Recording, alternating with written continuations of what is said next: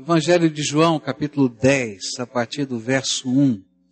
A palavra do Senhor nos diz assim: Eu lhes asseguro que aquele que não entra no aprisco das ovelhas pela porta, mas sobe por outro lugar, é ladrão e assaltante.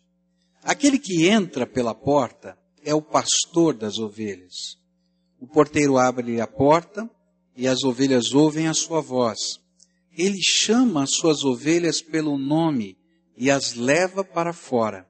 E depois de conduzir para fora todas as suas ovelhas, vai adiante delas, e estas o seguem, porque conhecem a sua voz.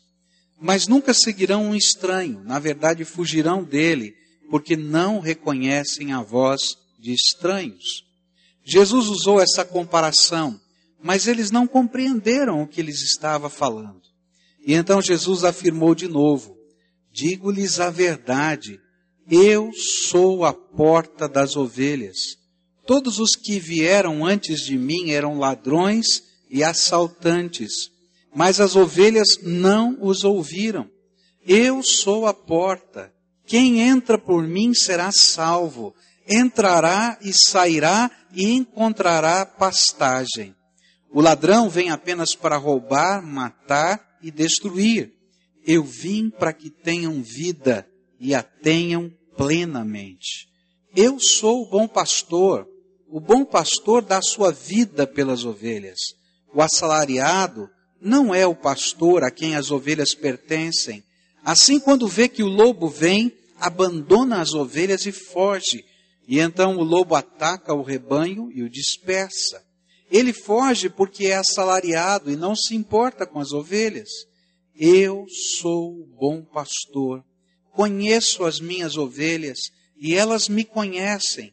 E assim como o Pai me conhece, eu conheço o Pai e dou a minha vida pelas ovelhas. Tenho outras ovelhas que não são deste aprisco. É necessário que eu as conduza também. Elas ouvirão a minha voz e haverá um só rebanho e um só pastor. Por isso é que meu Pai me ama, porque eu dou a minha vida para retomá-la. Ninguém a tira de mim, mas eu a dou por minha espontânea vontade. Tenho autoridade para dá-la e para retomá-la. Esta ordem recebi de meu Pai. Diante dessas palavras, os judeus ficaram outra vez divididos. Muitos deles diziam: ele está endemoniado e enlouqueceu. Por que ouvi-lo? Mas outros diziam: estas palavras não são de um endemoniado. Pode um demônio abrir os olhos dos cegos? Esse trecho da palavra de Deus está no Evangelho de João. E o apóstolo João, quando escreveu o Evangelho, ele foi o último Evangelho a ser escrito. Então ele usou uma abordagem diferente. Lucas, por exemplo, quis usar uma abordagem cronológica. Ele queria colocar os eventos dentro do tempo. Marcos foi o primeiro evangelho, onde foram coletadas as informações e colocadas, e Mateus e Lucas ampliaram. Mas João escreveu a mensagem do evangelho com o propósito de mostrar que Jesus é o Salvador.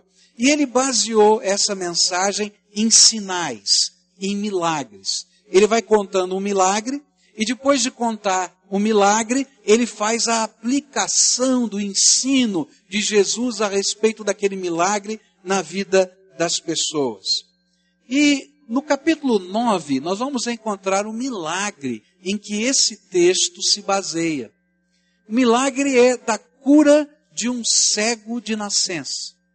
Jesus vinha com seus discípulos e ele viu um cego, uma pessoa cega, mendigando.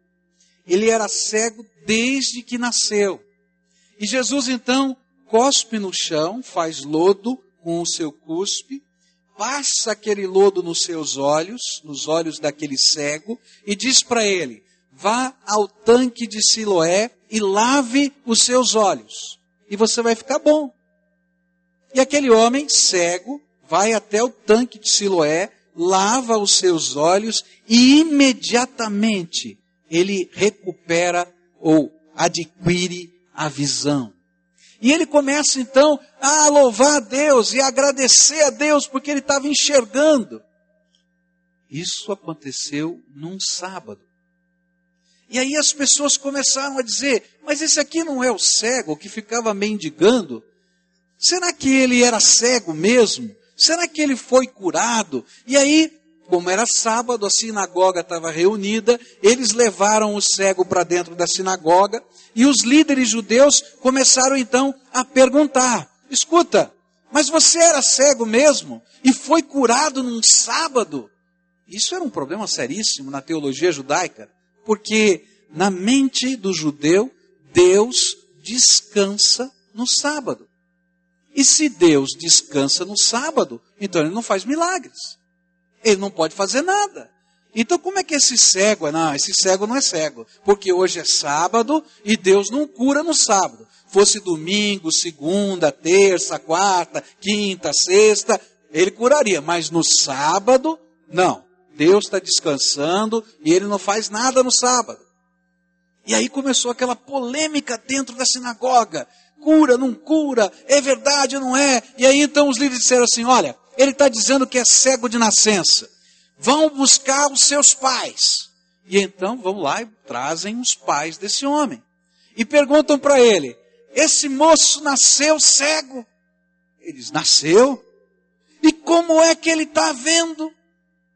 E os pais ficaram com medo dos líderes da sinagoga, porque eles já tinham votado entre eles que se alguém falasse que Jesus tinha feito alguma coisa, seria expulso da sinagoga.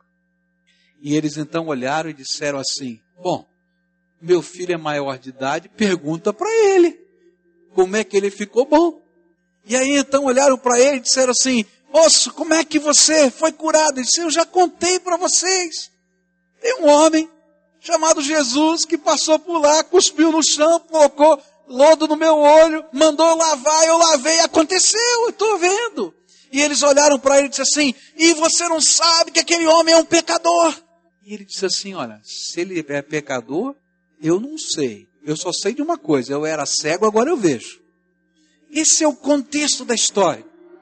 E de repente então, aqueles homens ficam tão irritados com aquele cego, porque ele foi curado no sábado, e eles não conseguem crer que Deus possa curar no sábado, e eles expulsam aquele homem curado, aquele cego de nascença que foi curado pelo poder de Deus em Cristo Jesus, eles o expulsam da sinagoga, eles o excomungam da fé, é essa a ideia. E lá está aquele jovem agora perambulando pela rua, alegre porque está vendo, mas triste porque ninguém entende que ele foi curado. E que só Deus podia fazer isso. E Jesus vai ao encontro dele, fala com ele e se revela como o Messias. É uma das poucas vezes na Bíblia em que Jesus diz com todas as letras que ele é o Messias. Que ele é aquele que estava sendo aguardado pelos judeus. E ele diz, sou eu, pode crer. E ele diz, eu creio. E a Bíblia diz que aquele homem se prostra diante de Jesus e o adora. Meus queridos, logo depois disso, Jesus prega o sermão que a gente acabou de ler. E todo o ensino está pautado nesse episódio que aconteceu atrás. E para a gente entender este ensino, a gente precisa ler um versículo do capítulo 9. No capítulo 9, versículo 39, diz assim, disse Jesus, eu vim a este mundo para julgamento, a fim de que os cegos vejam e os que veem se tornem cegos. Esse versículo é a chave para a gente entender esse texto. João relata o sermão de Jesus, mostrando 4 contrastes. 3 deles estão inseridos no sermão de Jesus. E um na reação das pessoas diante do sermão de Jesus. Onde salvação e julgamento se contrastam. Onde o tipo de pastor a que nos sujeitamos determinará a salvação ou o julgamento. A nossa visão ou a nossa cegueira espiritual. Queria olhar para cada um desses contrastes e aprender com eles o que eles nos ensinam sobre o bom pastor Jesus, a sua relação conosco, o tipo de fé que ele espera de nós. Então vamos olhar agora os contrastes. O primeiro contraste vai acontecer nos versículos de 1 a 10, onde o contraste que aparece é o pastor e o ladrão. No primeiro contraste, a gente vai encontrar o pastor que está na porta e que sempre entra pela porta e que é a porta das ovelhas, e o ladrão que pula um muro pelo fundo para roubar, matar, destruir as ovelhas. Jesus toma uma figura muito comum das cidades, das grandes cidades na Palestina, lugares em que vários rebanhos ficavam juntos à noite e para que no dia seguinte pudessem ir para o mercado. E que os pastores se deitavam à porta do aprisco. E na verdade, eles eram a porta desse aprisco. Então você pode imaginar algumas cercas, geralmente de pedra ou de madeira, e os rebanhos de vários pastores ficavam todos misturados ali no meio. E na porta, no lugar, num tipo de um saguão de entrada, ficavam dormindo os pastores.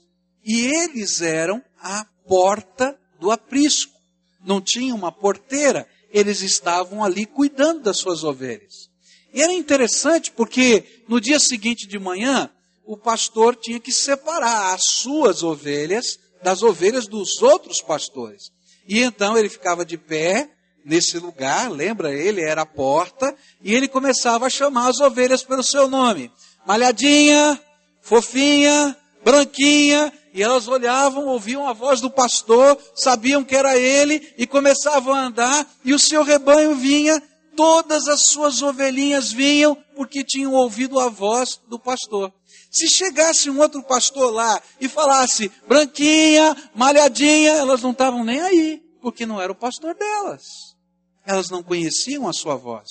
E Jesus pega esta figura e aplica para que nós possamos entender o que estava acontecendo naquele contexto todo. O ladrão, ele entrava por trás, furtivamente à noite, pulava a cerca, tomava de assalto uma ovelha que não conhecia, que não seguiria, mas levava para matar, para comer, para esfolar e assim por diante. Por isso Jesus afirmou claramente nos versículos 7 e 9. Então Jesus afirmou de novo, digo-lhes a verdade, eu sou a porta das ovelhas. Eu sou a porta. Quem entra por mim será salvo. Entrará, sairá e encontrará pastagem. O pastor era a garantia de vida da ovelha. O ladrão era a garantia de morte da ovelha. Jesus usou essa figura para revelar a desgraça que é estar envolvido em uma religião vazia. Vazia de amor, vazia de fé e vazia de significado de vida. Ele olhou para aquela sinagoga, para aqueles judeus que não foram capazes de perceber um cego de nascença que estava vendo. E por causa da rigidez da sua teologia, não eram capazes de enxergar os sinais de Deus. Por causa da rigidez até da sua ortodoxia, não eram capazes de ver o milagre de Deus. Eles não eram capazes de ver o homem. Eles só viam a letra. Eles não eram capazes de ver a vida humana sendo tocada pela graça de Deus.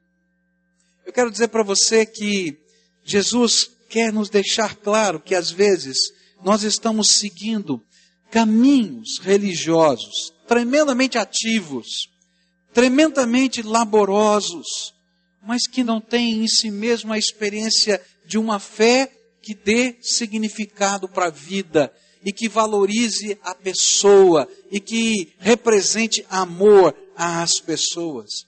E ainda que esta fé se diga ser a porta da salvação, ela é como um ladrão que nos afasta do bom pastor que é Jesus.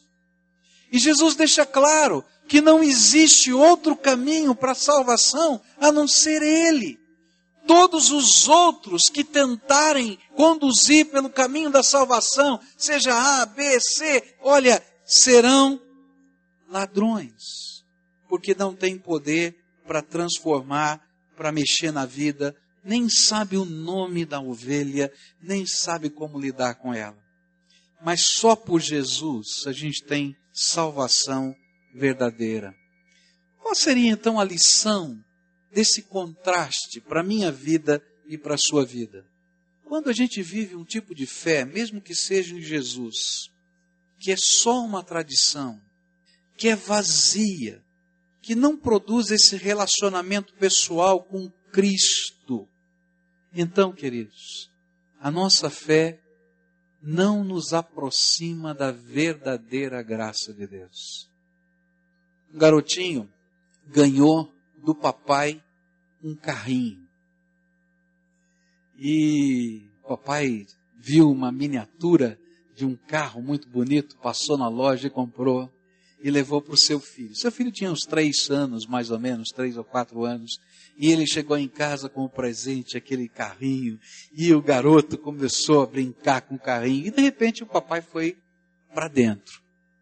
E de repente ele escuta um barulhão, e aquele carrinho jogado contra a parede.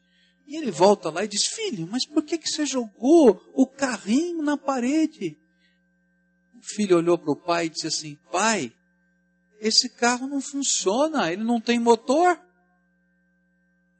Meus queridos, às vezes a nossa vida é assim, a gente vive um tipo de fé que nos envolve, que nos cerca, mas não tem motor, queridos. Não mexe aqui dentro da nossa alma. Não produz transformação. A gente não sente o poder de Deus vindo ao nosso encontro. E o pior é que quando Jesus passa pela nossa vida e toca a nossa vida, existem tantas vozes dizendo para a gente que não pode, que não é desse jeito, e a gente perde a graça de ser tocado pelo Senhor da glória. Alguns anos atrás eu fui fazer uma visita, e essa é uma visita que não me sai da mente, é uma coisa que mexe no meu coração. Uma senhora bastante enferma, e ela já estava num estado terminal de uma doença. E aí fomos fazer aquela visita, uma senhora vizinha de uma irmã da igreja, e ela muito religiosa. A gente podia entrar pela sua casa e ver as marcas da sua religião e da sua fé espalhadas pelos móveis. A gente podia ver as marcas da sua religiosidade em cada cantinho da casa. Mas eu fiquei tremendamente impressionado, porque ficando ao lado dela e desejando orar por ela, depois da oração ela disse: pastor, eu tenho uma dúvida, nunca ninguém me explicou isso e eu não consigo entender. Por que nós chamamos Jesus de Salvador? Ah, meus irmãos, me veio uma tristeza tão grande. Porque todas aquelas marcas da sua religiosidade eram tão vazias, que a essência da nossa fé, a razão por que Jesus veio a esse mundo, para que os nossos pecados fossem perdoados, transformados, a nossa vida fosse mudada pela graça de Deus, ela não conhecia e não sabia. Por isso, cada vez que a gente caminha por uma religião assim, por esse tipo de religiosidade vã ou vazia, a gente está como aquele cego na sinagoga, que as pessoas não conhecem o nosso coração e estão impedindo que aquele que conhece o nosso coração seja o autor e o consumador da nossa fé. Há tanta gente vivendo uma vida pautada só nas filosofias humanas, só no jeito de pensar. E às vezes a gente imagina que a nossa filosofia, o nosso estudo, a nossa pesquisa vai ser a coisa melhor do mundo. Até que a gente encontra a próxima situação difícil e não encontra resposta na nossa filosofia para a situação que a gente está vivendo. E a gente vai descobrir que toda a filosofia humana, todo o pensamento humano é tão pequenininho, é tão limitado. tão pequeno, é tão limitado. Eu me lembro de um psicanalista que se converteu, e ele teve uma experiência muito interessante com Deus. Ele estava lendo os seus livros, e estava tão assim, embevecido com uma teoria que ele estava lendo, e ele estava imaginando a potencialidade de ajudar pessoas com aquela teoria, e ele disse, isso aqui é uma salvação, na mente dele.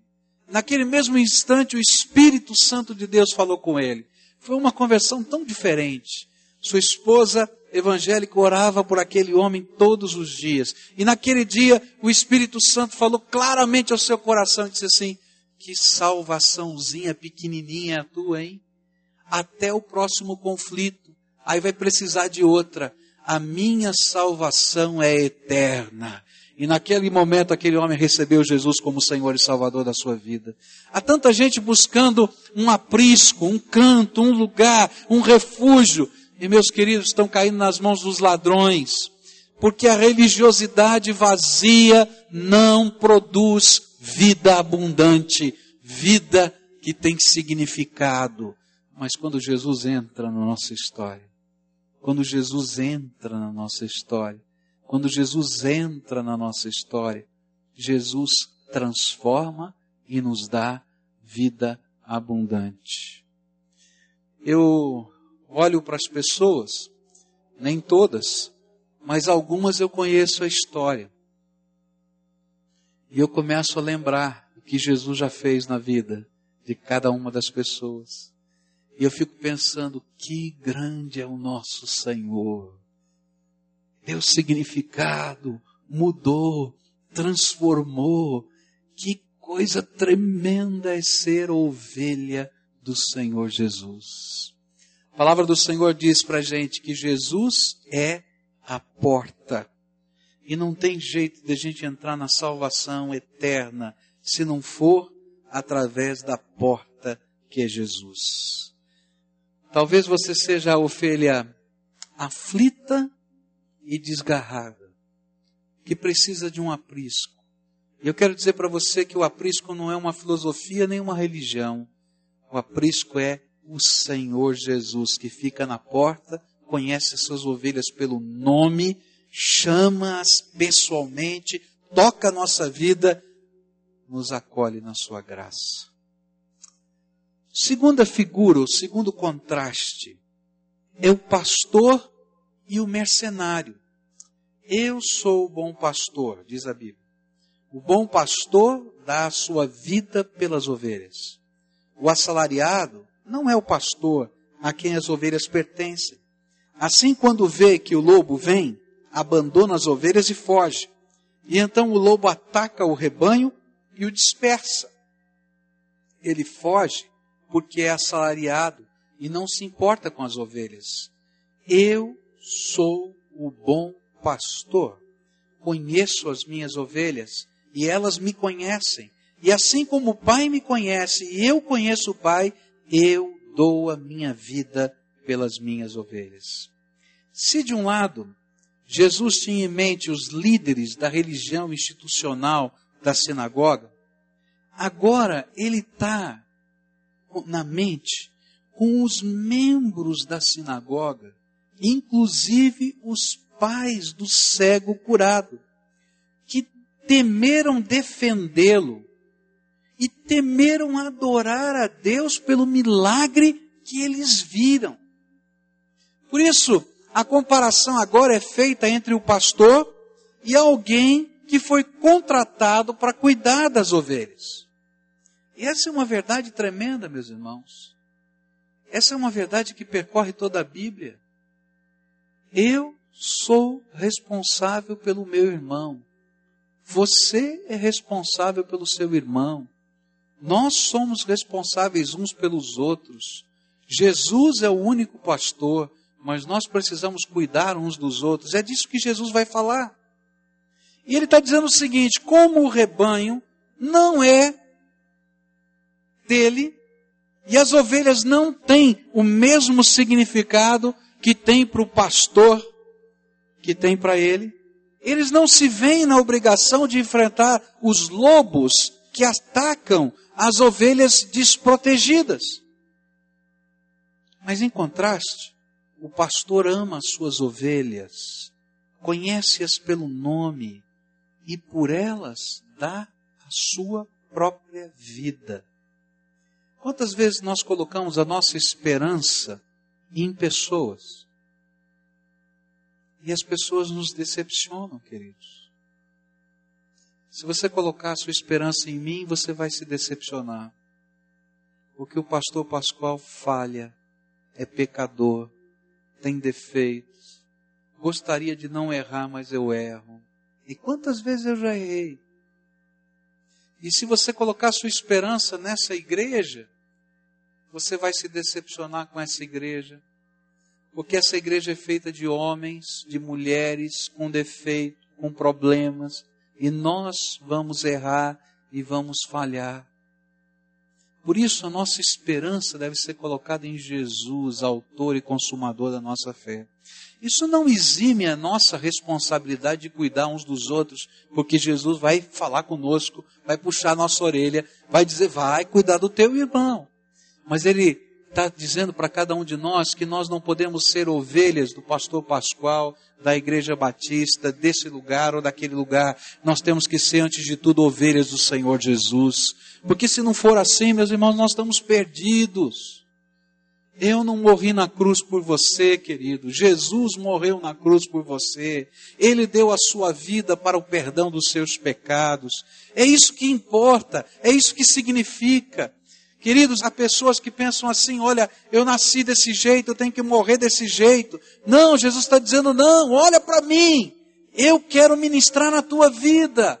Eu quero fazer de você a minha ovelha.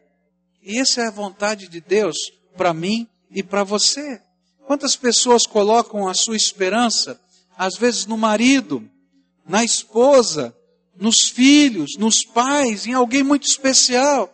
E quantas vezes estas pessoas que nos amam e que nós amamos também nos decepcionam. Porque pessoas falham. Pessoas fogem. E quantas vezes a gente na vida se vê sozinho? Você já se viu sozinho em alguma situação? Já se encontrou numa situação de aperto e você olhou para a direita, para a esquerda e não sobrou ninguém? Nem as pessoas mais chegadas. Mas eu quero dizer para você que naquela hora você não estava sozinho, porque Jesus dá a vida pelas suas ovelhas.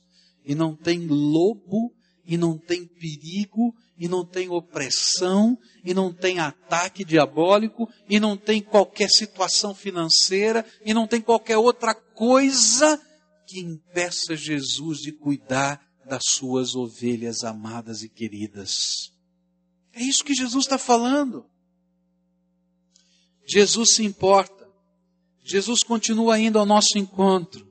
Quando aquele cego foi expulso da sinagoga, e ele começou a caminhar sozinho pela rua, porque os seus pais ficaram lá dentro. Sabe quem foi encontrar aquele cego no meio do caminho? Jesus. Sabe o que aqueles homens da sinagoga, quando o expulsaram, disseram para ele? Disseram assim, como você que foi nascido e criado pelo pecado pode falar alguma coisa para a gente? E sabe o que eles estavam dizendo? Olha, você nasceu cego porque você foi concebido em pecado e você é pecado concebido e vivo. Como é que você pode falar alguma coisa? E sabe quando alguém pega uma faca e enfia dentro do coração e depois dá uma torcidinha assim? Foi isso que fizeram com aquele homem. E eu posso imaginar aquele homem saindo da sinagoga, andando na rua, cabisbaixo, de um lado alegre, eu estou vendo, mas eu não estou entendendo o que está acontecendo. Meu pai e minha mãe ficaram lá dentro, aqueles homens me falaram uma coisa tão dura e tão pesada, o que eu vou fazer? E justamente nessa hora, Jesus chega pertinho dele e diz, moço, você crê no Filho do Homem, um dos nomes do Messias? Ele olhou para aquele homem e disse, quem é ele para que eu creia? Aí Jesus sorriu para ele e disse assim, aquele que está falando com você é Ele. E na mesma hora, aquele homem se ajoelha e começa a adorar Jesus. Sabe por quê? A esperança de todo judeu era um dia poder ver com seus olhos o Messias. E ele está sendo expulso da sinagoga. Alguém dizendo, você nasceu em pecado, não presta para nada, não tem jeito na tua vida, vai embora daqui. E de repente o Messias de Deus aparece para ele e diz, sou eu, querido, que te toquei. Ah, que coisa linda, meus irmãos. É isso que Jesus está fazendo comigo, com você.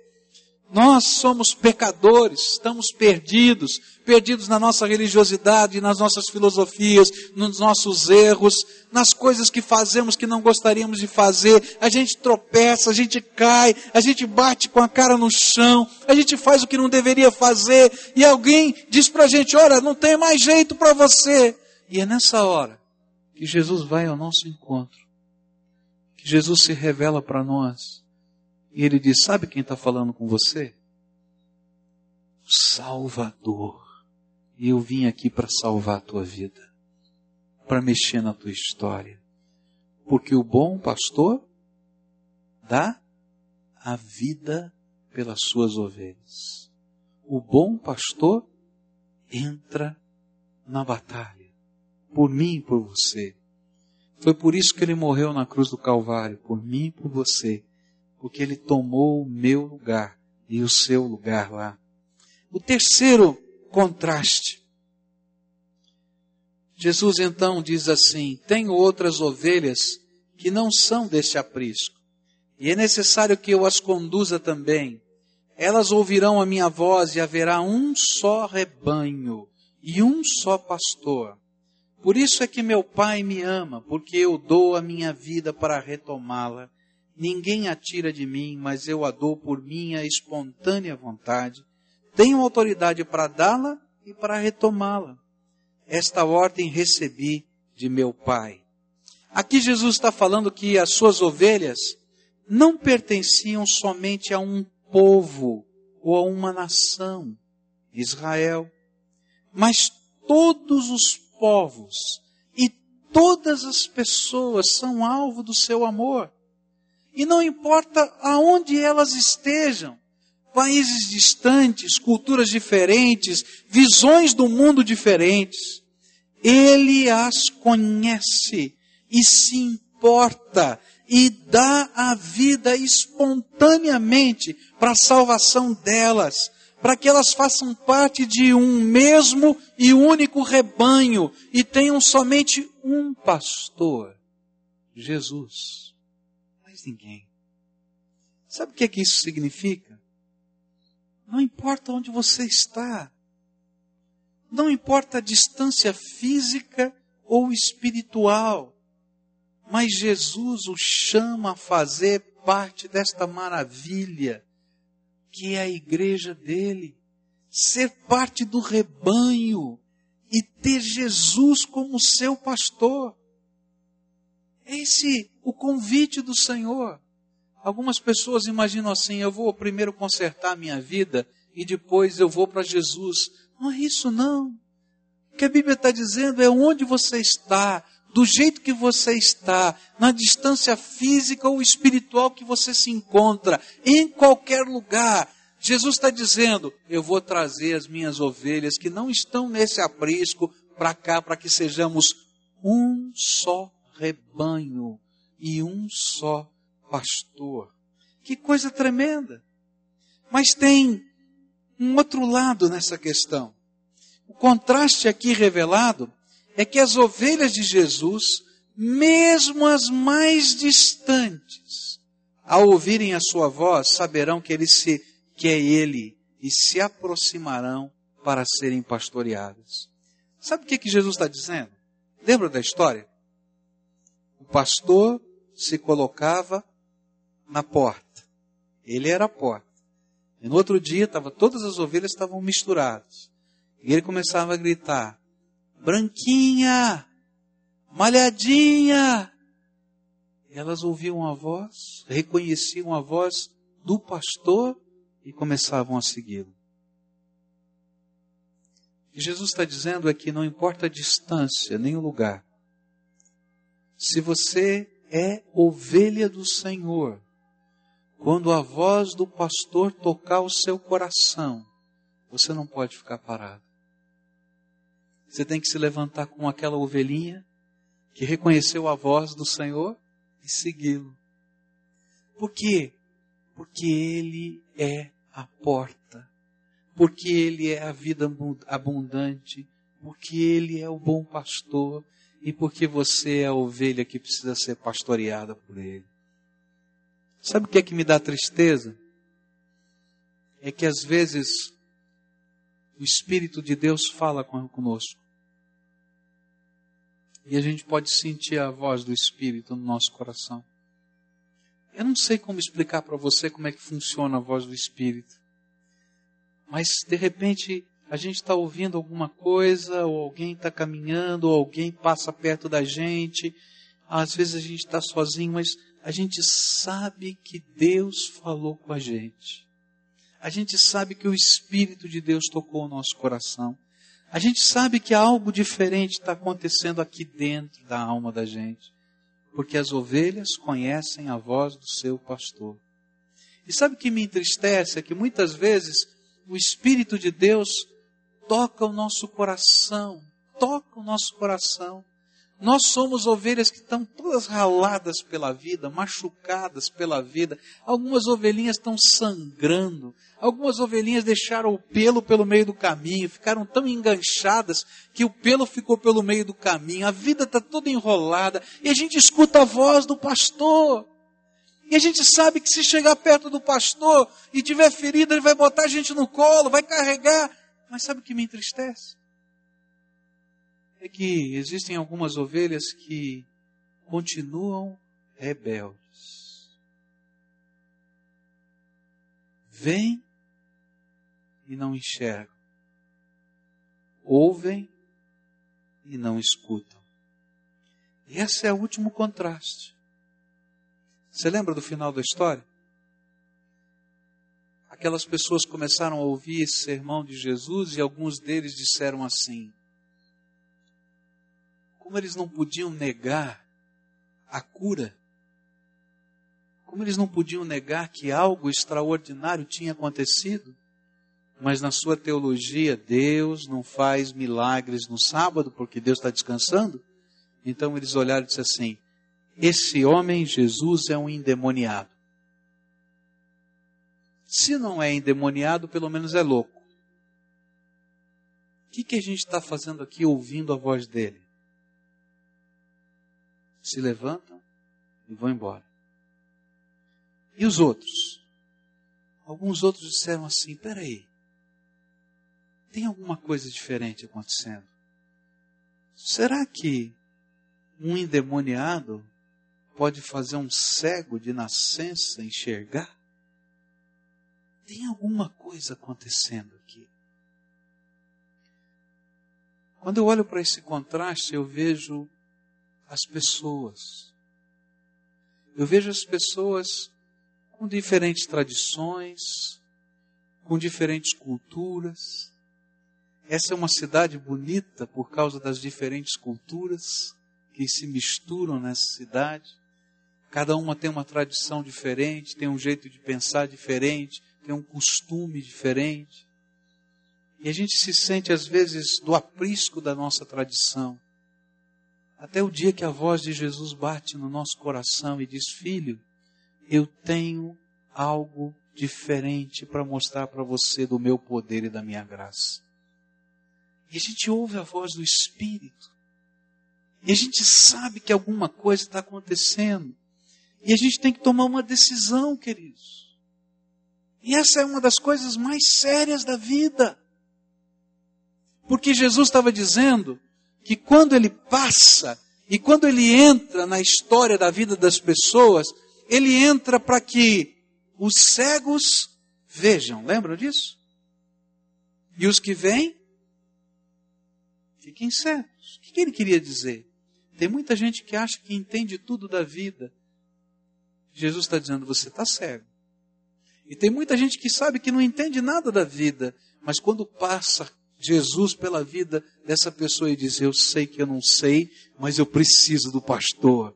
e esse começa a enxergar. Ele disse que ele veio para que salvação e condenação se revelem. Há uma coisa muito tremenda nesse processo, e que às vezes a gente não gosta de entender e não gosta de pensar nela. A mesma mensagem que salva é a mensagem que condena. A mesma mensagem que traz esperança é aquela que diz que não vai existir mais esperança. Por quê? Imagine que se você tivesse uma enfermidade que fosse matar você, e alguém chegasse para você e dissesse assim: só tem um remédio para curar a tua enfermidade. E eu trouxe para você esse remédio. Sabe o que é melhor? Ele é de graça. Só para você ser curado. E de repente você pega o remédio na mão e diz assim: não acredito em remédio. E joga fora o remédio. A mesma benção que estava na sua mão, que representava a salvação, quando você jogou fora, se transformou na sua condenação. Porque a única esperança que existia para você era aquele remédio. E é disso que Jesus está falando, queridos.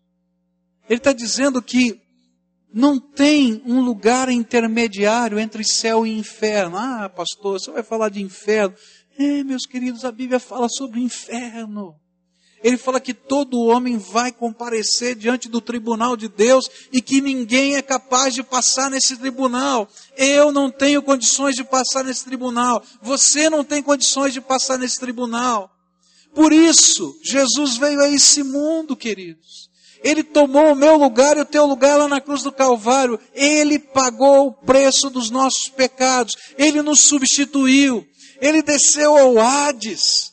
Ele desceu ao inferno, tomou das mãos de Satanás a chave da morte, a chave do inferno, para que você não precise ir para aquele lugar. E ele diz: filho, eu sou o bom pastor que morri por você, porque o bom pastor dá a vida pelas suas ovelhas. Ele diz: eu sou o pastor que sou a porta, que permite que você tenha vida eterna e abundante. E você diz: não sei se é bem assim. Eu tenho o meu jeito de pensar. Deus para mim é desse jeito ou daquele jeito. A mesma mensagem que salva é a mensagem que condena. Naquele dia, um cego de nascença viu. E uma congregação de religiosos ficou cego. Naquele dia, um cego de nascença reconheceu o Messias, uma ovelha que ao ouvir o chamado do pastor, saiu e o seguiu. Pastores que não são pastores, mercenários ou ladrões, continuaram conduzindo os seus rebanhos para a morte. Imagina essa cena do aprisco, as ovelhinhas todas. Tem um monte de ovelha, tem um monte de pastor, tem um monte de coisa. Mas quando o pastor delas fala com elas, elas se levantam e o seguem. Queria convidar você a tomar uma decisão seríssima na tua vida. Afirmar um compromisso com Jesus como único e suficiente Senhor e Salvador da tua vida. Como aquele que deu a vida por você e que tem poder para perdoar os teus pecados. Como aquele que tem poder de pegar a ovelhinha ferida, quebrada, esfolada, que quem sabe perdeu a perspectiva de vida e que hoje o Espírito Santo de Deus está dizendo: filho, eu sou a vida abundante para você. Sabe, não quero dizer para você que é fácil. Você lembra do cego? O cego acabou sendo expulso da sinagoga porque as pessoas não entenderam o que aconteceu com ele. ainda que um milagre tivesse acontecido. Algumas pessoas não vão entender o que Deus está fazendo na tua vida, mas as marcas da bênção de Deus ficarão no teu coração. Os milagres do Espírito vão acontecer na tua vida. As libertações do poder de Deus vão acontecer, porque o bom pastor cuida das suas ovelhas.